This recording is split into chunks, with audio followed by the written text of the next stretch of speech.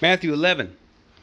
At that time Jesus answered and said, I confess to thee, Father, Lord of heaven and earth, because thou hast hid these things from the wise and the prudent, and hast revealed them to the little ones. Those 6 words, Father, Lord of heaven and earth. You can use those 6 words for your mental prayer today. 15 minutes you can stay with that. Father, Lord of heaven and earth. That's super rich meditation right there. Thou hast hid these things from the wise and the prudent. Hid what? The deposit of faith. And has revealed them to little ones. You know, your little Baltimore Catechism. A lot of people can't handle the Baltimore Catechism. It's too simple, too straightforward, too childlike. And that's exactly what's so good about it. You don't need a supposed up-to-date, woke, modernist Jesuit to teach you theology. Stick with your Baltimore Catechism. Consume it and meditate on it and live it. If those 421 question and answers is all you ever learn about theology, you'll know way more than the woke Jesuits do. You may even be a saint if you can interiorize those 421 question and answers.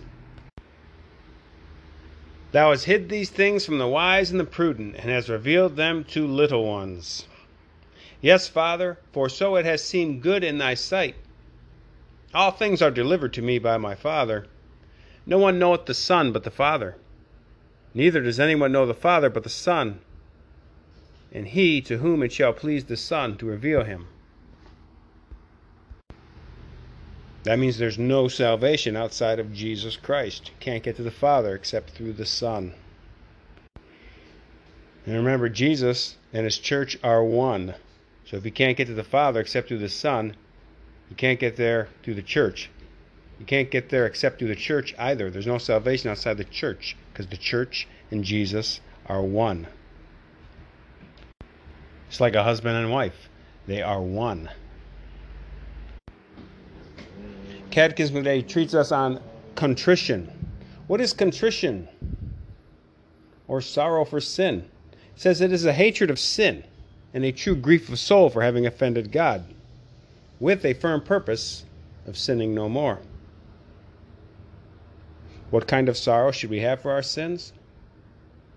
It says the sorrow we should have should be interior, supernatural, universal, and sovereign.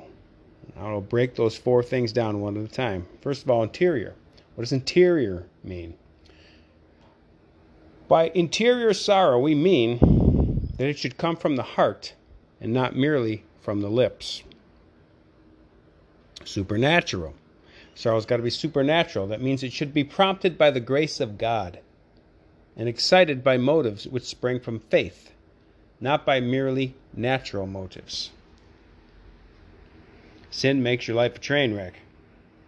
You want to get out of the train wreck. That'd be a natural motive. It's a good start. But a supernatural sorrow is even better. Okay, universal sorrow. Sorrow should be universal. It means that we should be sorry for all mortal sins without exception. You can't hang on to one. Got to get rid of all of them to be in a state of grace. And sovereign. Our sorrow needs to be sovereign. That means we should grieve more for having offended God than for any other evil that can befall us. Why should we be sorry for our sins? Because sin is the greatest of evils and an offense against God, our Creator, Preserver, and Redeemer, and because it shuts us out of heaven and condemns us to the eternal pains of hell. How many kinds of contrition are there? 2. Perfect contrition and imperfect contrition. It breaks those down. Perfect contrition.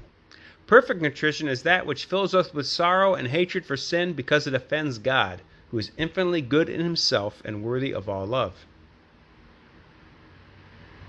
Imperfect contrition is that by which we hate what offends God, because by it we lose heaven and deserve hell, or because sin is so hateful in itself. So perfect contrition is I'm sorry because I've lost God and I love him And imperfect contrition is basically, I'm sorry because I'm going to burn in hell and my life sucks now. Is imperfect contrition sufficient for a worthy confession? Yes, it is. But we should endeavor to have perfect contrition. What is firm purpose of sinning no more? FPA, firm purpose of amendment. It means a fixed resolve, not only to avoid all mortal sin, but also its near occasions. And finally, what are occasions of sin? What are near occasions of sin? They are persons, places, and things that easily lead us into sin. In the Latin for the day, Fiat, Voluntas tua. Yes, will yours. Thy will be done. Fiat, Voluntas tua. Thy will be done. Super, super important that we do the will of God. Because Jesus says, not everybody that calls me Lord, Lord will enter into the kingdom of God, but only those who do the will of my Father.